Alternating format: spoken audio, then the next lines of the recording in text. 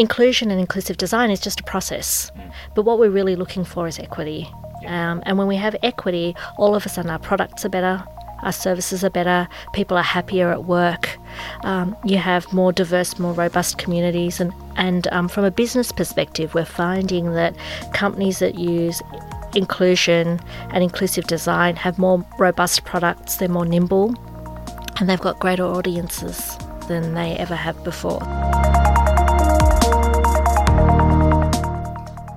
Welcome back to the Leaders for Good podcast. Inclusive leadership is just good leadership. In this episode, we sit down with Manisha Amin. Manisha is the CEO at the Centre for Inclusive Design. She has a background in strategic marketing, communications, cultural transformation, creativity, and she's a thought leader in the power of thinking from the edge. And in this episode, we really dive into why inclusive leadership matters, why so many leaders and organisations are nervous about taking action on diversity, equity and inclusion, how leaders are creating the systems that foster a lack of equity, and explore the power of leading from the edge, thinking about those users that aren't normally in the consideration for products, services, processes, the potential of that for transforming organisations. This is a real treat. Manisha is absolutely a wonder and has a depth of knowledge and thought on this topic. And for those of you who want to explore further, we, Leaders for Good and Manisha and the Centre for Inclusive Design are co-hosting an inclusive leadership workshop on February the 23rd. So in this workshop, we'll further explore why inclusive leadership is a must-have. We'll identify some of the specific traits and behaviours of inclusive leadership, and we'll provide a roadmap for individuals looking to develop their capacity and to lead more inclusive organisations. We're really looking forward to this. It's going to be a great event. So if that sounds like your cup of tea, you can go to leadersforgood.org/events to sign up, and we'll all, of course, have links to that in the show notes as well. So without further ado, we bring you this conversation with Manisha Amin. Okay, welcome back to the Leaders for Good podcast. Kerry Boys with us as always. I'm Phil Cross. Hello. And we are very lucky to be joined by Manisha Amin today. Manisha, how are you going? Very well, thank you. It's so good to be here. Good stuff. Manisha is CEO at the Centre for Inclusive Design. We've known each other for a little while now, and we've been sort of conspiring and collaborating and been keeping in each other's orbits, and it just seemed a very natural conversation to have on mic. So, yeah, thanks for joining. Real pleasure. I just think it's hysterical how Sydney can be such a small place, right? The two of us met at a conference sitting next to each other, and within 5 minutes we realised that we had so many connections, similarities. We realised we had the same coach. It's the same coach. It's quite hysterical. Which is wonderful. So just for the audience and a little bit of background on you, how do you find yourself doing the work you're doing? Tell us the story of how you came to be the CEO at the Centre for Inclusive Design. Look, I really don't know how I ended up in this role, but I think I have this. The way that I choose jobs is that I don't stay in roles. The two things that I look for, one is I don't want to say no more than I'm saying yes. Mm-hmm. And often I think we find that when you know something a lot, you've been doing it for a really long time, it's easy to say, oh no, we've tried that or we've done that. And the other part of it is, do I get up in the morning stressed and challenged because I'm really not too sure how I'm going to do what I'm going to do? And if I'm not feeling that, then I know I've been in a role for too long, because it's about complacency then. And I was in an interesting situation. I had a fantastic job. I loved my job. I loved the people I worked with. I had a high-performing team. But my best friend passed away and my grandmother passed away in the space of a week. And I was just sort of saying, and I realised that actually I wasn't challenging myself anymore. and I had such an awesome team. They already knew what they wanted to put out in the world. I didn't need to be there anymore. And so I literally rang someone and said, I've seen an ad you've had out for ages. And I, as a woman, first CEO role, I wasn't too sure whether I had the skills. So I rang up to say, what skills do I need to have to apply for a job like this? And by the end of the conversation, I had an interview for the next day. And 2 weeks later, I had the role. Wow. And that's how I ended up in this space.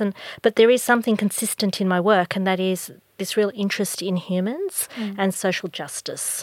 And I've worked in the corporate sector. I've spent a lot of time in the not-for-profit sector and the education sector, but it's all because they're knotty problems that don't have a simple answer or a simple pathway. Knotty problems. I like that. And how long have you been in the role? I've actually been with the organisation now for 4 years. When we started though, and when I started there, the organisation was called Media Access Australia. And so the purpose of the organisation was to help people to access media, particularly people with a disability, through technology. And when we think about the world today, it's kind of an interesting thing, right? At the time the organisation was formed, media was this box, this square box that sat on a table or a wall, and we watched television through it. That's just not the case anymore. And when we think about access these days, access is so different to that. And we knew that accessibility was something that people could do, but they weren't.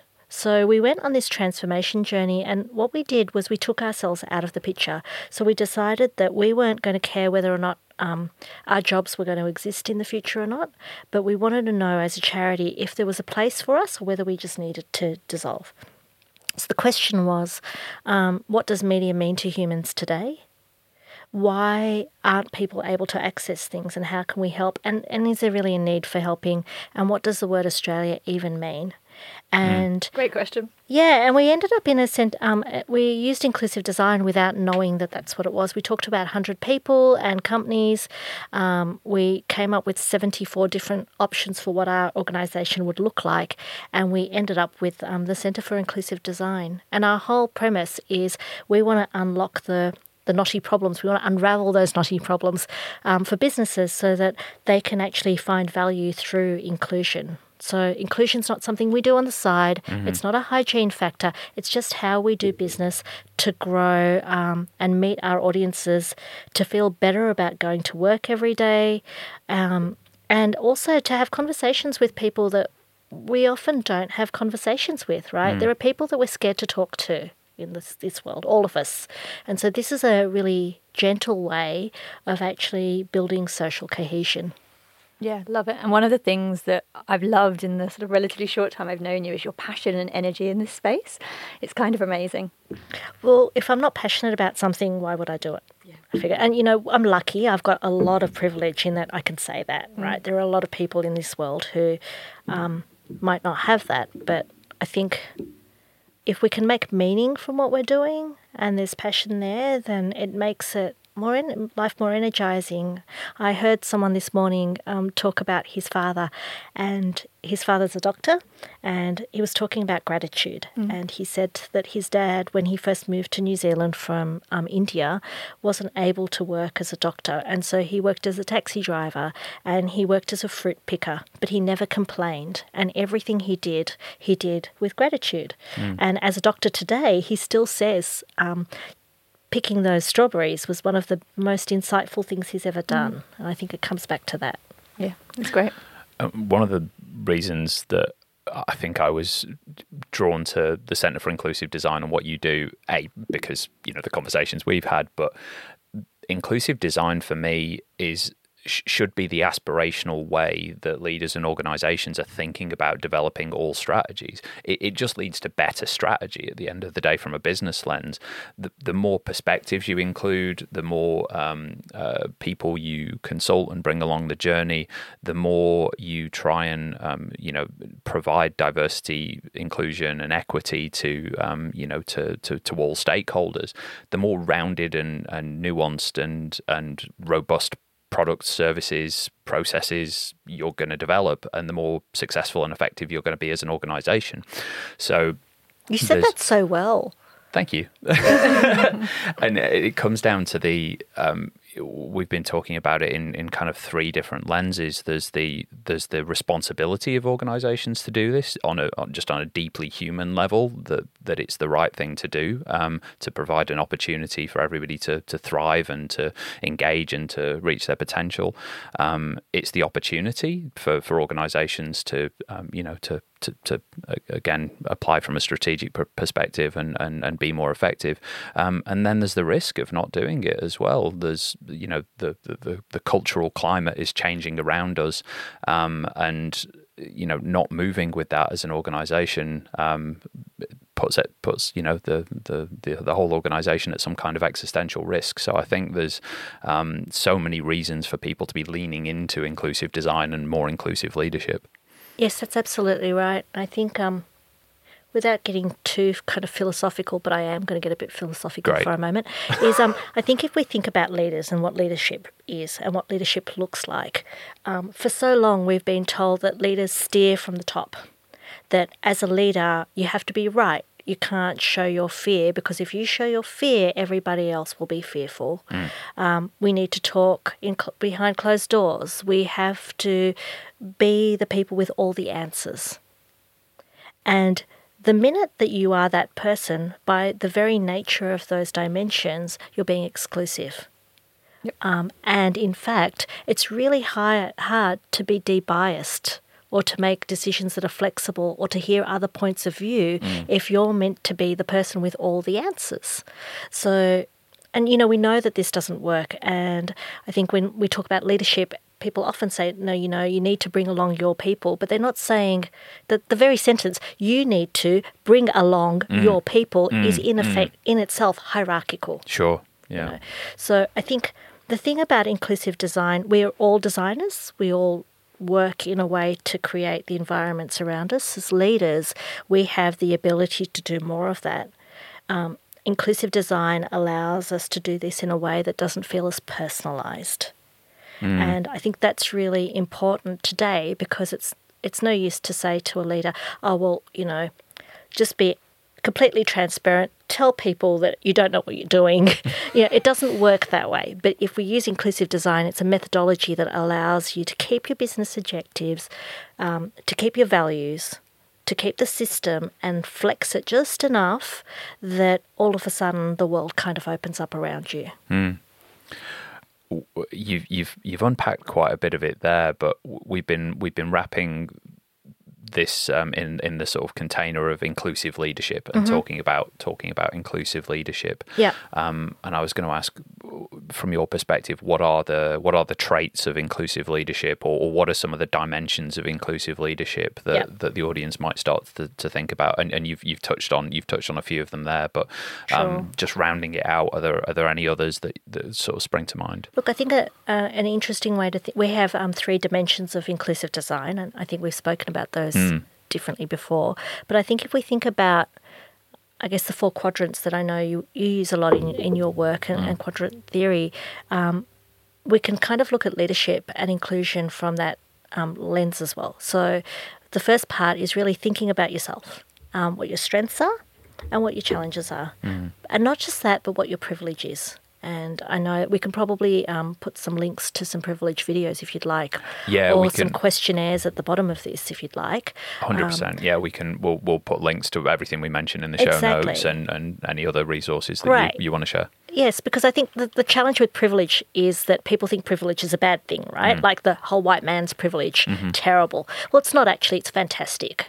And I think everyone wants the same privilege. We all want privilege. So I would rather have privilege than not have privilege. I think the challenge is for people who don't have that same privilege, how do we actually level the playing field so they're able to access those same things and they have the same privilege that I might have, as someone who lives in this country, who has water to drink, who has an education, all of those things. So how do we help everyone to have that privilege? So it's a positive rather than a negative. But with that privilege comes some blind spots. So if you've never known what it's like to be hungry, it's very difficult to understand the choices somebody might make about whether they're going to purchase a phone or a computer system for their child for school if they can't get enough food on the table. So I think as a leader, that first piece is around, that first quadrant is around, where are my gaps? And who might I have in my ecosystem that I listen to that has some strengths in those areas? Okay. Second type is who are the people in my group? Who are the people on my in my world? So there's a company we work with, and I think from a leadership perspective, this company, they're IT consulting company, and they don't have a lot of women through the ranks. And they were going through their promotions this particular year, and their CEO said, look, I want to see an equal number of men and women. And he didn't. There were more men. And normally the CEO just kind of rubber stamps that. Well, he didn't. He said, no one's going to get a bonus or promotion until I have 50-50 on the table. So that second step in terms of being a leader. And you know what? They found managers were saying, oh, well, the reason we don't have women is because they don't have the right skills. They don't have the right competencies. Well, women were forced. They were tapped on the shoulder by the D&I person. They got to the interview. Once they got into the interview, they actually outperformed their male counterparts. You know? So what the leader did there is he had the courage to actually say no. And to stand by some convictions. So the first one is really around understanding yourself. Second one is around the courage to actually lead.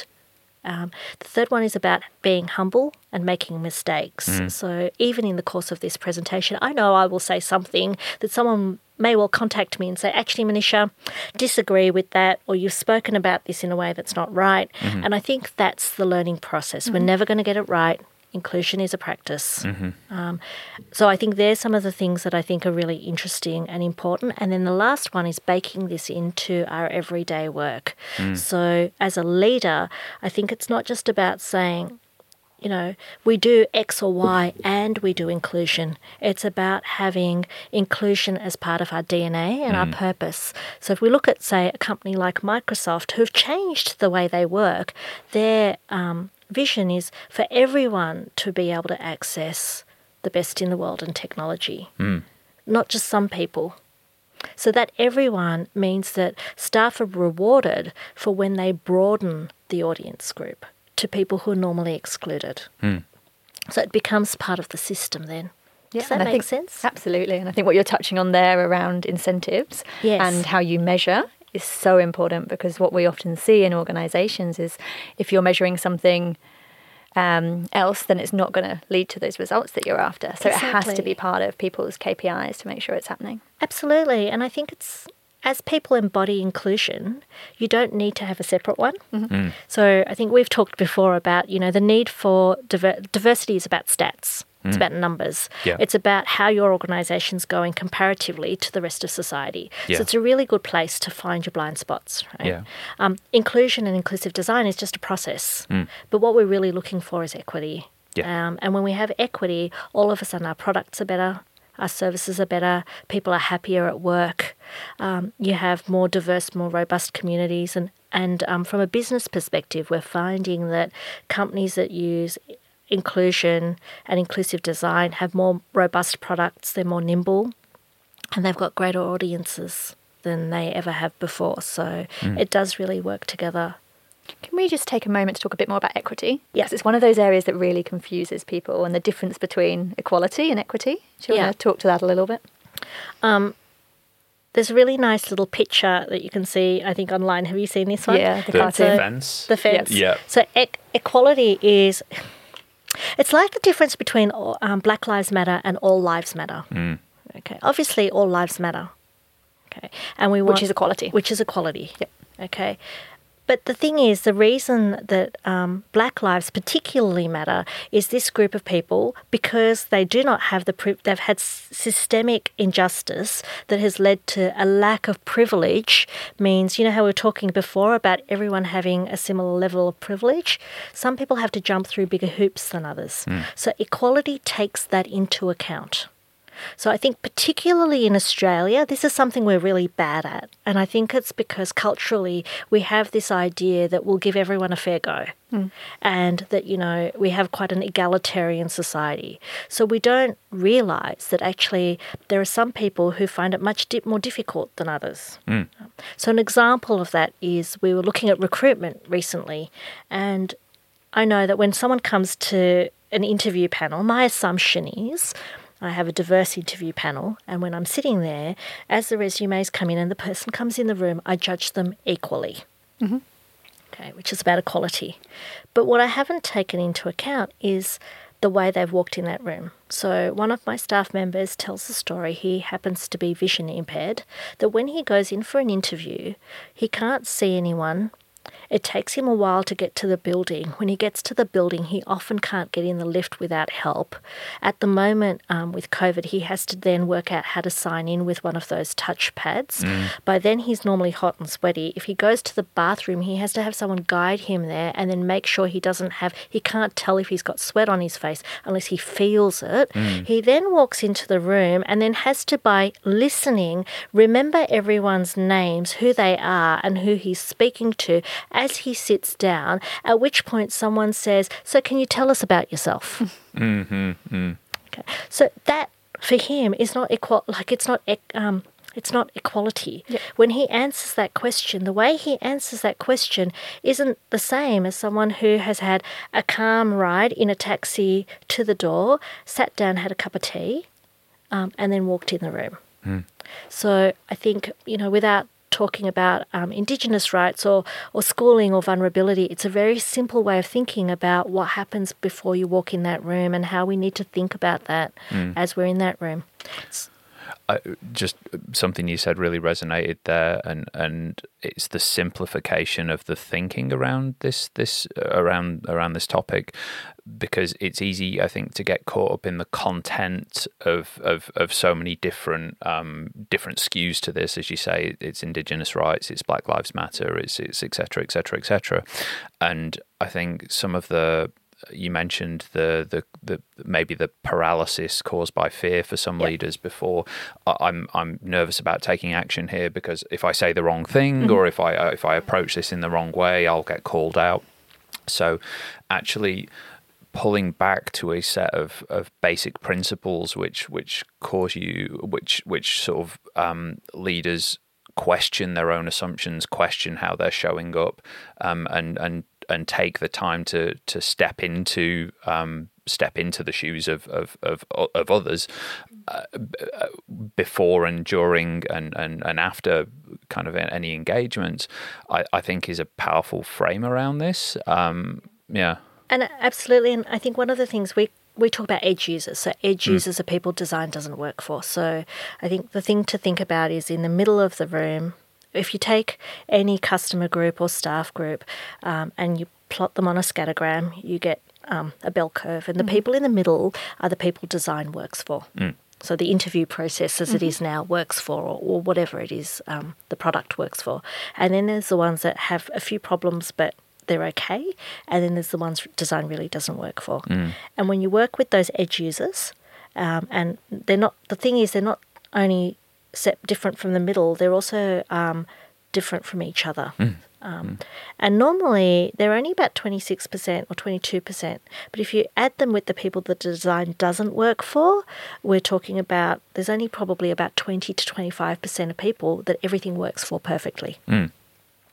So by looking at those edges, what you can do is you can look at what doesn't work and how we can create hyper-personalisation and flexibility. It doesn't sound like I'm answering the question, but the reason I'm saying this is when we get comfortable with working with people on the edge as leaders, then it's really easy to get comfortable with working with people in the middle. It becomes, I guess, just a standard way of operating. And at the beginning, we spoke about, I guess, the leadership challenge. I think inclusive design helps leaders to be better leaders, not just better inclusive leaders, because it allows us to be more human ourselves. Does that make sense? It makes complete sense. I'm going to ask a devil's advocate question now, because I think it's one that comes up in the mind of individuals thinking about inclusive design. But when you're thinking about designing for the edge, where does the edge stop? Where does you think about organizations that have, and leaders who both have finite capacity and finite resources and finite ability to continually iterate and take on more and more and more. And again, this is a devil's advocate question. How does that play into the thinking around inclusive leadership and inclusive design? If I don't, I want to answer this question in two ways. So the first way is, well, when the edge stops, you end up with Kodak. So when does the edge really, like, when do we stop designing? When do we stop iterating? When do we stop thinking about our business? So really, it's no different to that. So in terms of when do we stop doing this? Well, we stop doing this when we cease to exist.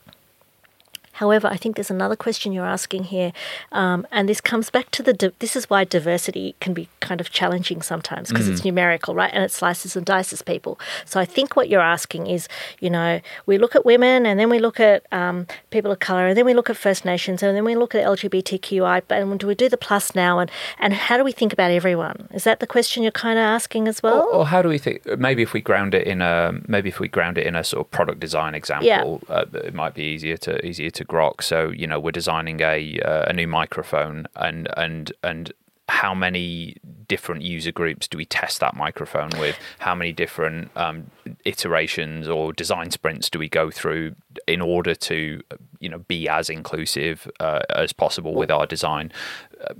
Given the constraints of organizational time, money. Well, this is where transparency is really important, right? So if you're not inclusive, say so. So, for instance, when we're talking here, this podcast is not inclusive at the moment. No.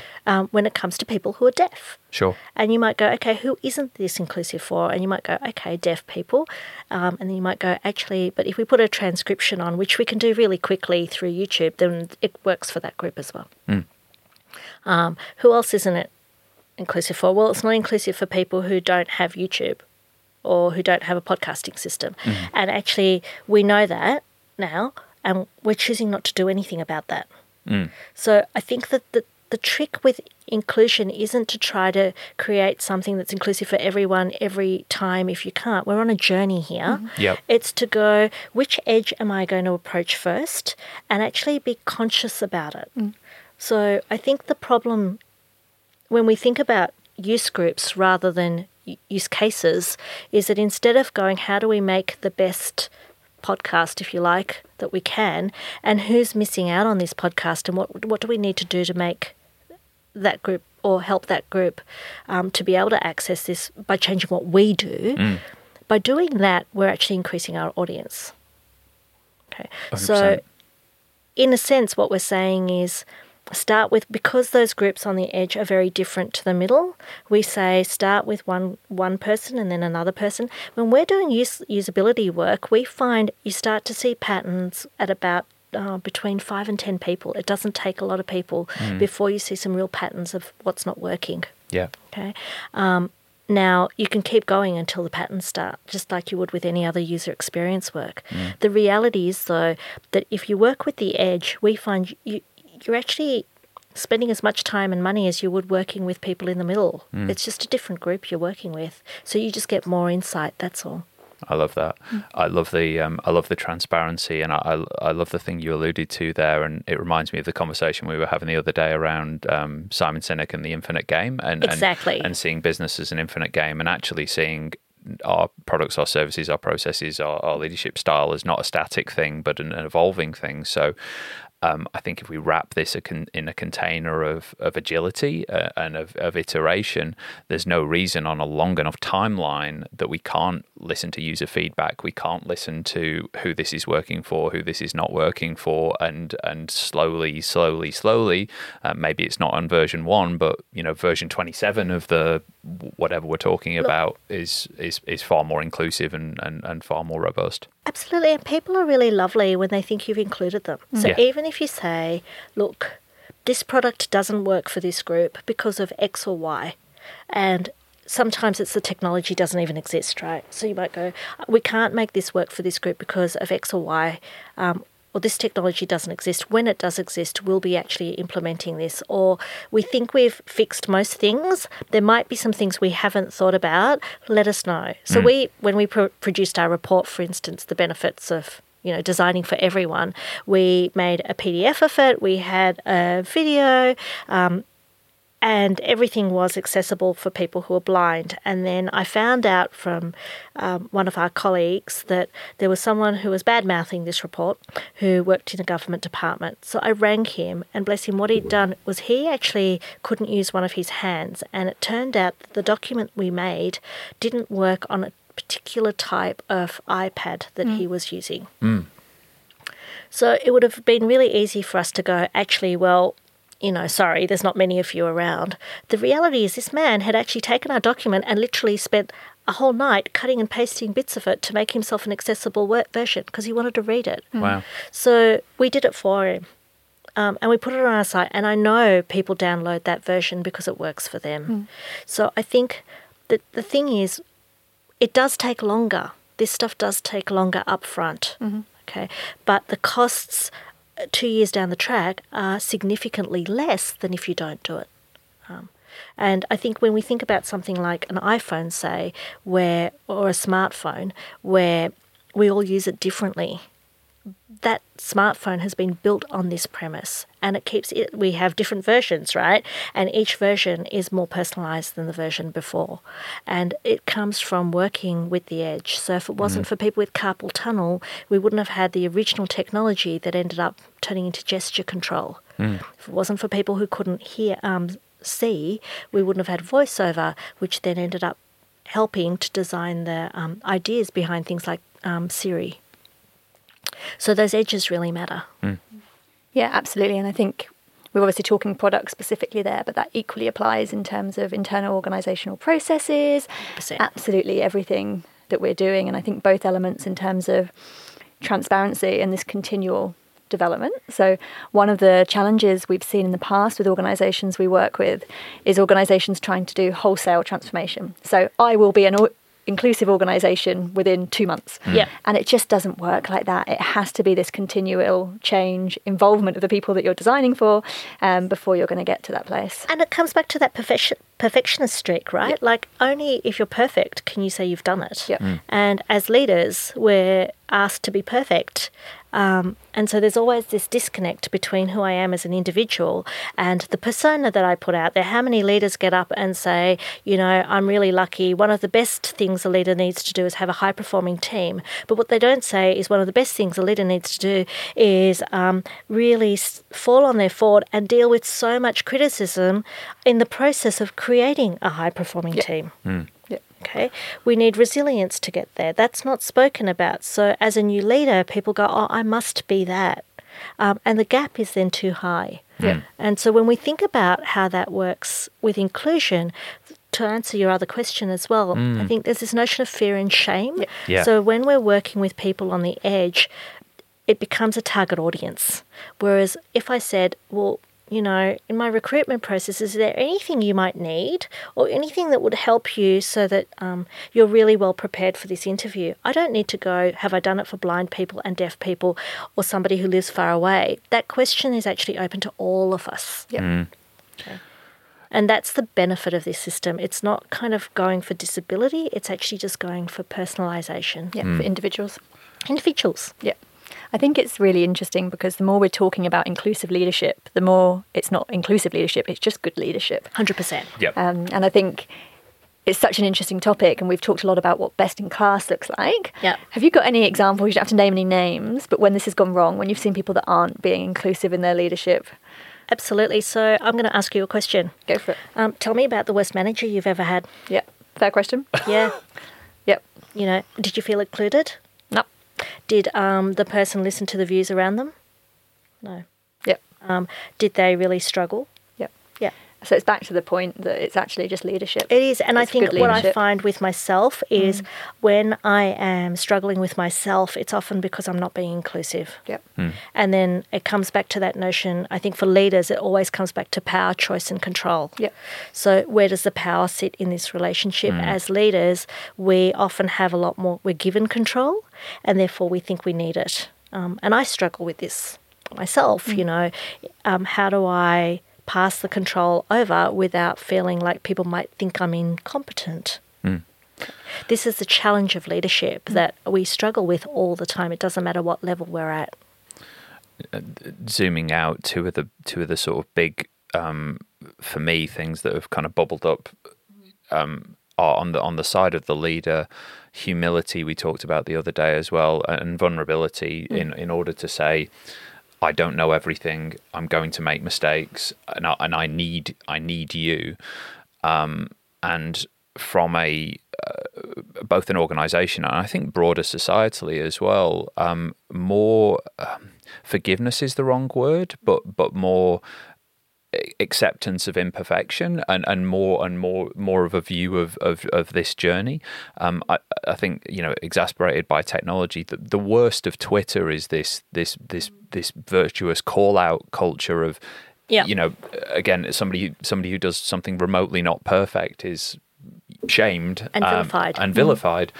And there are some legitimate cases of people who've done legitimately wrong and evil things, but so much of the time it's people who've taken a bit of a blundering misstep. And John Ronson wrote a great book about that, So You've Been Publicly Shamed, which is just a fascinating sort of collection of case studies. But this notion of kind of public shaming around this, I think is again the cause of a lot of organisational hesitation. Yes. So many of the conversations we've had are, the example that's been cited most to us at the moment around we don't know what to do and we're scared is the so many organisations got berated for posting black squares during the kind of racial justice protests in the States.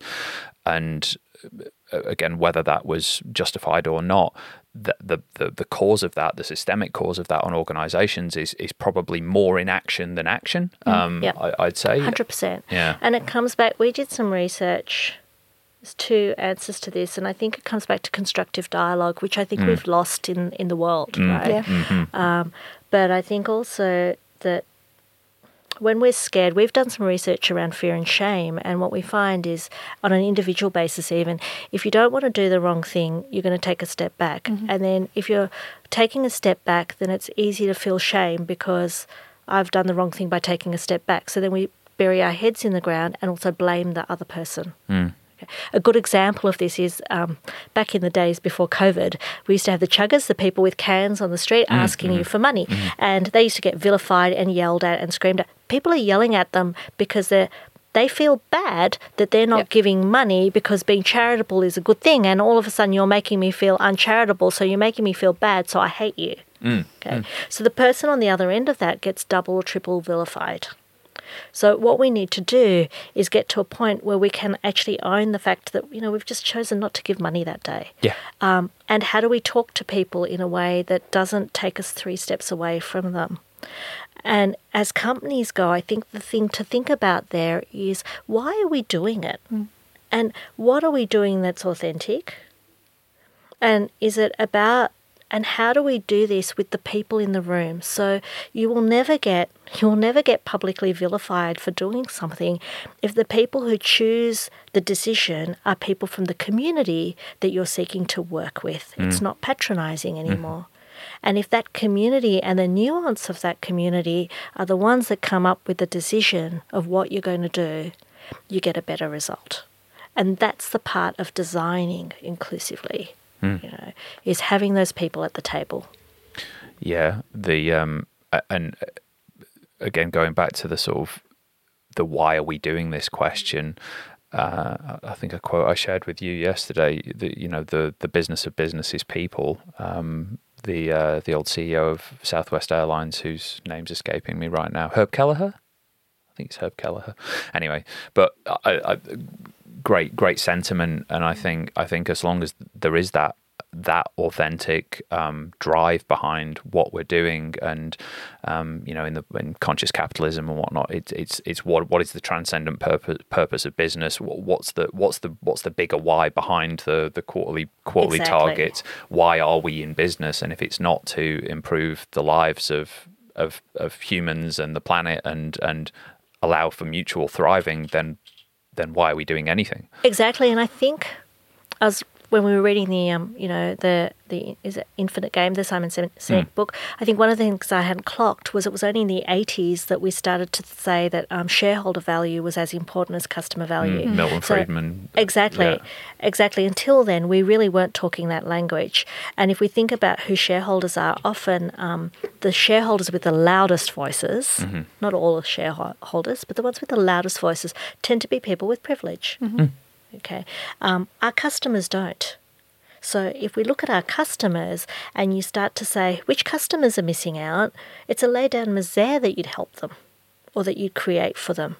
It's only when we've turned around our value system that this becomes a problem. Thinking about the traits of an inclusive leader, and this is a tricky one, because I don't subscribe to the school that there are a universal set of traits for leadership in general. We know that the quiet, the introverted, the thoughtful leader can be as effective in a different. Leadership is contextual and situational, and that leader can be effective and be a wonderful leader, as can the inspirational, blustery, big, larger than life kind of character, and everything in between. But saying that, I'm wondering if there are any specific traits grounded in the lens of inclusivity and thinking inclusively and acting inclusively that you've seen or noticed that come up time and time again. It's interesting. I will answer this, but I think there's another question here, which is about what is leadership and how do we create more inclusive leadership frameworks. Okay, so I'll do that second. But what you're talking about, I think that the critical one is, in terms of the traits of a leader, is going, whose voice am I listening to? And whose voice do I need to listen to? I think especially today, the world is really complex and we work really fast. And so often we rely on our own strengths and skills. And as we become more senior or leaders, there's this assumption that we become leaders because, somehow we're better or we know better about leadership. But actually, we've become leaders because we've just become leaders and we work within a particular paradigm. So the question is then, how do I create an environment so other people can be their best selves? And how do I create an environment so we have diversity of opinion and thought, so that we can actually create more awesome, basically? And I think that comes to the second part of this question. We're often asked to go into organisations and the comment will be, we need more female leaders, or we need, we don't have enough people who are culturally and linguistically diverse who are moving up the channel. So you need to work with them to help them to move up the channel. But the social model of disability says, actually, people are fine. You've just created a system they can't work in. So my question is, well, why aren't they doing it already? And what's wrong with the way you're working that needs to change for that person to do no changing, but for them to feel welcomed? It's interesting, the cartoon we talked about earlier. Yes. So you've got equality, equity, and then we saw one the other day that had justice at the end, where they've just removed the fence. Exactly. It's like, get rid of the systems that are in the way. Get rid of the systems, or change the system. So they have the same one with inclusive design, and the fence is actually made out of glass, so it's safe. But so it keeps the safety, but it doesn't stop the vision, and everyone looks the same. So I think it's changing the frame. Because that's what it's all about in the end. It's the frame that we use that actually causes the behaviours that we get. And obviously doing this isn't easy. So if you've got more diversity within your organisation, you have different perspectives, it's really easy to work with people that are similar to you, right? And think the same as you. So more diversity equals more complexity. Yes. What is again, this is a question I know the answer to, feels devil's advocate. What's the impetus for organisations to go through what can be quite a hard process? Okay, so I think there's a caveat to all of this. Diversity is not good if your value systems are very different. Okay, so we make a conscious effort in our organisation to have diverse views, diverse opinions, and diverse levels of privilege. But if somebody doesn't believe in diversity, they cannot work for the Centre for Inclusive Design. Okay, so it's not necessarily, or if someone believes that that certain community, so we have ethical values, and what I would argue is if someone thought it was okay to steal or lie in order to get some money in the door, our organisation is not the organisation for them to work with. So I think when we're looking for diversity of thought and experience, but we're looking for cohesion around values.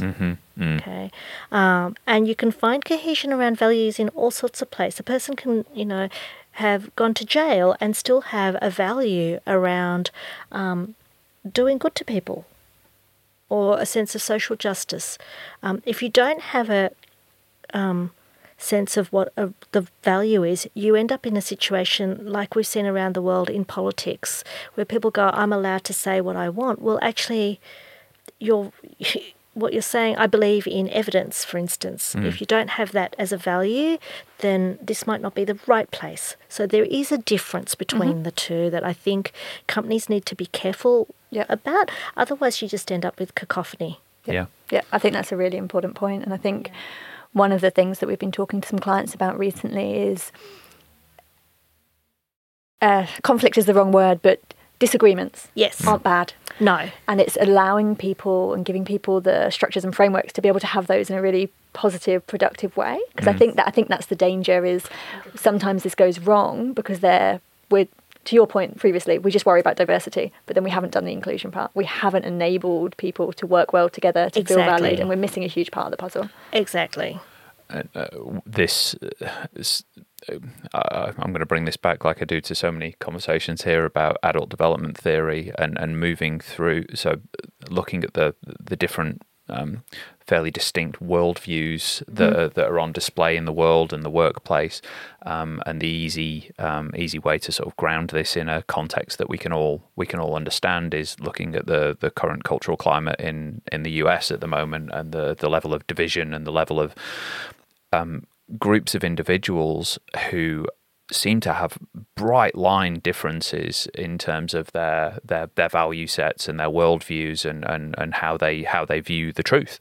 Yep. So they fundamentally seem to be valuing different things. They fundamentally seem to think that different things are true, and on the side that kind of causes people to despair, I think, in this situation is they seem to be othering the other groups in a way that dehumanizes them. It's like they're just Trump supporters. They're just liberal whack jobs, and it's both ways. Yeah, it's the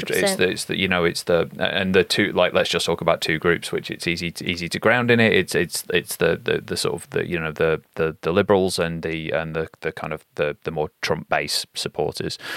And I think going back to that notion of inclusive leadership and thinking about the trait that I would see as probably most important is that perspective taking, and it is that ability to see the good, the true, and the beautiful in worldviews, and at the same time be able to see what needs to be transcended and included, and what needs to be moved beyond as well.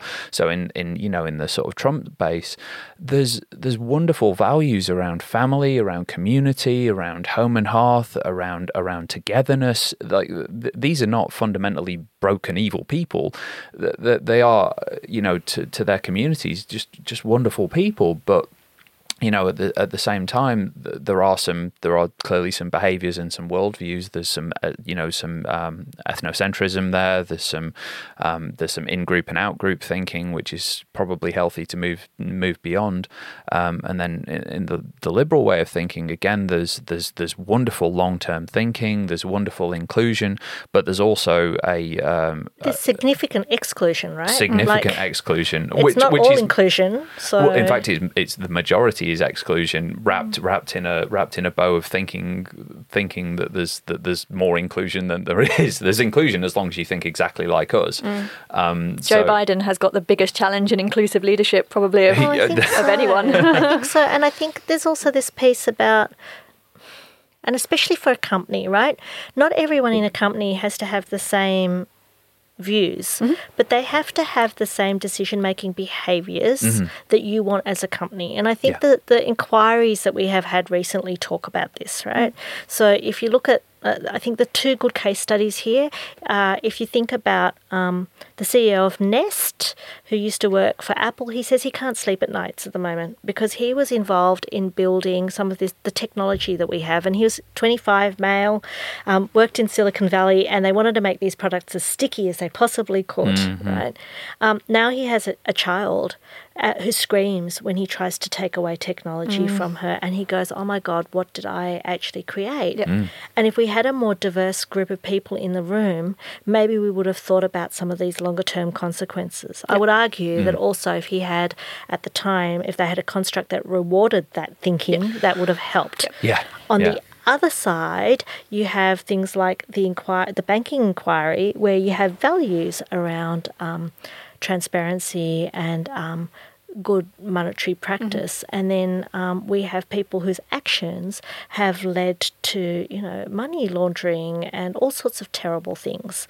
So it's the system actually conspires to those things, but also when somebody is doing something where the values aren't legal, where the person's values don't fit the values that the company espouses, you don't want to hire that for your company. And each company has slightly different values, right?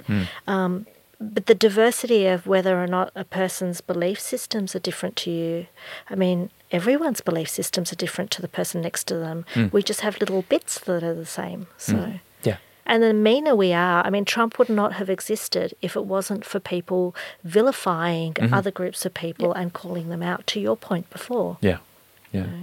Beautiful. We will probably have to do a round two, I think, of this conversation in terms of, it feels like we've scratched the surface, but I want to ask, what, for everyone around the table, what are your biggest takeaways from this conversation? What struck you the most about this, and what would you like to, leave with the listeners to chew on? Did you want to start? Did you want me to start? Oh, well, do you want to start? Look, I think when we walked into this room, I thought we would be doing a lot more conversations about, or a conversation around how do we set up, how do we do inclusive leadership? What will training look like? What are the practical processes of going about that? And I think what we've done instead, which I wasn't expecting, but it's been joyous really, is really talk about why inclusive leadership matters. And I think it's been really lovely to have that conversation, and it's not often we get that space just to do that.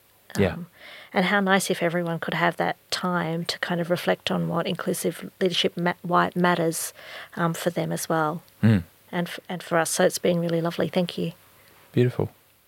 I think for me, it's just the fact that inclusive leadership is just good leadership, and how many leadership programs I've seen out there in the world that don't include any of these elements. It feels like it's a big missing factor, and I know it's part of why we're going to collaborate on something around it. But it's good leadership. It's a no-brainer. I agree with both sentiments just shared there, and we can certainly, to Manisha, to your point, we can certainly get into, and in our upcoming webinar that I'm just about to shamelessly plug, but we are going to have a open and interactive webinar around the topic of inclusive leadership, and in that we will get into some of the more some of the nitty-gritties and the specifics around the how, I guess, and the what does that look like in practice. So we'll put a link in the show notes to a place where you can express your interest for that. But my biggest takeaway is the starting, is that, if this has moved you, inertia is, I think, the probably the number one thing that stops this, and whether it's because of fear, whether it's because of overwhelm, whether it's because of not knowing the first piece to move on the chessboard. I think momentum breeds change, and I think the action of just getting started, even if it's thinking about this, even if it's just contemplating it for yourself, and I think connecting it to your why, connecting it to why does this matter for me, that's we were having lunch with a friend the other day, Kerry and I, and we were discussing how this world of doing more good, and this world of conscious capitalism, conscious leadership, inclusive leadership, it's a genie you can't put back in the bottle, and it's something you can't unsee. I think, every leader that we've spoken to who's gone down a journey of exploration and learning in this area, once they've kind of got it in awareness, they can't go back to old ways of working and thinking. So that's probably the motivation behind saying just start, because I think a little bit of thinking here gets a lot of balls rolling. So that was a long-winded answer, but I'm going with it. Very good one. So, Manisha, a few rapid-fire getting to know you questions, if we may, just to round out the episode. So, evenings and weekends, what do you obsess about, and what do you spend your time on when you're not thinking about inclusive design and inclusive leadership? Gosh, well, this year I've promised I'm not going to work weekends, which is a bit new for me. But I have a son who has ADHD, who is just about to do his HSC this year. So a lot of my time on the weekends is spent ferrying said son from one activity to another one. I also write, so I write fiction, so some of my time is spent on that, and some gardening this year as well. I wrote my 100 list as well. If anyone hasn't done this, I highly recommend it. Yeah, I did. So the 100 list is 100 things that you would like to do. Like a bucket list. Like a bucket list, but they can be as big or small as you want them. So one of mine was painting the driveway. The other one was around learning more about sound therapy and healing. So that list is what I am going to be doing on the weekends. Nice. Just a little bit of each one of them. So good. How far through it are you? Oh, well, I only wrote it last week. Okay, so not too far. But actually, I have done one. One of the things I realised, I don't know if you've had this issue as well with COVID, is we've been just kind of working hard and fast. And in the break, Christmas time, I had 10 days and I saw 7 small groups of people. And I felt fantastic. And I had forgotten how much I needed the company of others. So one of the things on that list is actually making sure I meet someone every weekend who I would like to spend some time with. That's beautiful. Great one. Yeah. Really good one. Love it. I'm going to write my 100 list now. Yes, it's You've so much inspired fun. me. That's great. I've only got 35 things on it, but I'm going to get to 100. 100's a lot, right? 100 is a lot. Yeah, okay. Yeah, it's great. Next question. Any organisations that you admire for the good they do in the world? Oh my gosh, so many. Give us a couple. What springs to mind? Well, your organisation. Woohoo! Right answer, correct. Yeah, but, there are so many organisations that are really exciting. I think for me, it's never the organisation, it's the people. Yep. But some of the ones that I love, there's a woman called Elizabeth Goodman who works, she runs these things called Smart Labs, which is a connection between technology and groups, and she brings them together with 3D and augmented reality, and everyone from Stella McCartney's fashion designers to Bangladeshi women, and they create awesome things together. So I really love the work that they do. That sounds fascinating. Yeah. That's one to look up after Yeah, the podcast. it'll be in the show notes. Yeah, for sure. Yes, That's absolutely. awesome. Cool. And then I guess final question for you. What are you reading right now? Okay, what am I reading right now? I have Black Emu down to read. Ah, yes. I don't know Black Emu. Black Bruce Pascoe. Or Dark Emu. Is it Dark Emu? Black Emu. I think it's Dark I'm very Emu. bad with names. Bruce Pascoe's book. Yep. I have a book that I've just finished reading, which is Bernadine Evaristo, which is she just won the Booker. And that's a fantastic book. Is it a fiction? Yeah, it's fiction. And Black Rain Falling, which is another piece of fiction by a friend of mine in the UK, Jacob Ross. So I've been reading those 3 books. And, of course, I'm reading all the books related to the Bridgerton series at the moment as well. You've got hooked on it? Well, I'd read them before. Okay. I'd read the books before. I'd read half the books before. I'm reading the whole lot at the moment. So. I haven't gone there yet. I haven't gone there yet. I heard somebody else talking about it on a podcast Well, the if you other day. like If you like hysterical, trashy romance, then it's awesome. I heard it described as historical porn, but... Well, I've been thinking about this, and I think if you read romance or romance fiction, it reflects the time. So if you think about books now and relationships, when we think about relationships, we think about sex. Sure. Okay? Back in the day, when you thought about relationships, you thought about... money, security, stability. That's not where we are now. So when you read a book that's written about a relationship today, whether it's looking back or forward, it's got sex in it. Yep. And that's what Bridgerton really is. Cool. So, okay. I'm just going to add one to the list as well, because I finished it recently and I just wanted to share it with the audience. But Morality by Jonathan Sachs. He's chief rabbi in the UK. Oh wow! And the book's fairly non-secular, but it's a deep exploration of morality through many different socio-cultural lenses, from social media to politics to family to institutions. Wow. And it's, for anybody interested in this area, it's I thought it was fascinating, so that's a big shout out and recommendation. That sounds amazing. Yeah, really good. Yeah.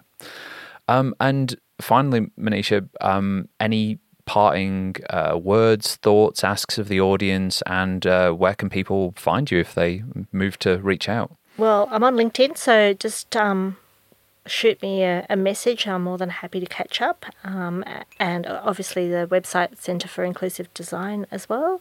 And what was the other question you had for me? Any asks of the audience or parting messages? Yep. We have an exercise that I'd love people to do. And literally what it is write down the 5 people that you, whose views you rely on the most at work. And then think about how many, their age, their gender, their abilities, and look at who's missing and see if you can find someone to have a cup of coffee with who's someone you wouldn't normally have on that list. Beautiful. Love it. Simple, easy, powerful. Fantastic. Manisha, thank you so much. That was a wonderful conversation. I thoroughly enjoyed it. I hope the audience did too. And like I say, I'm sure we'll do a round 2 at some point as well. Thank you. It was lovely being here. Thank you.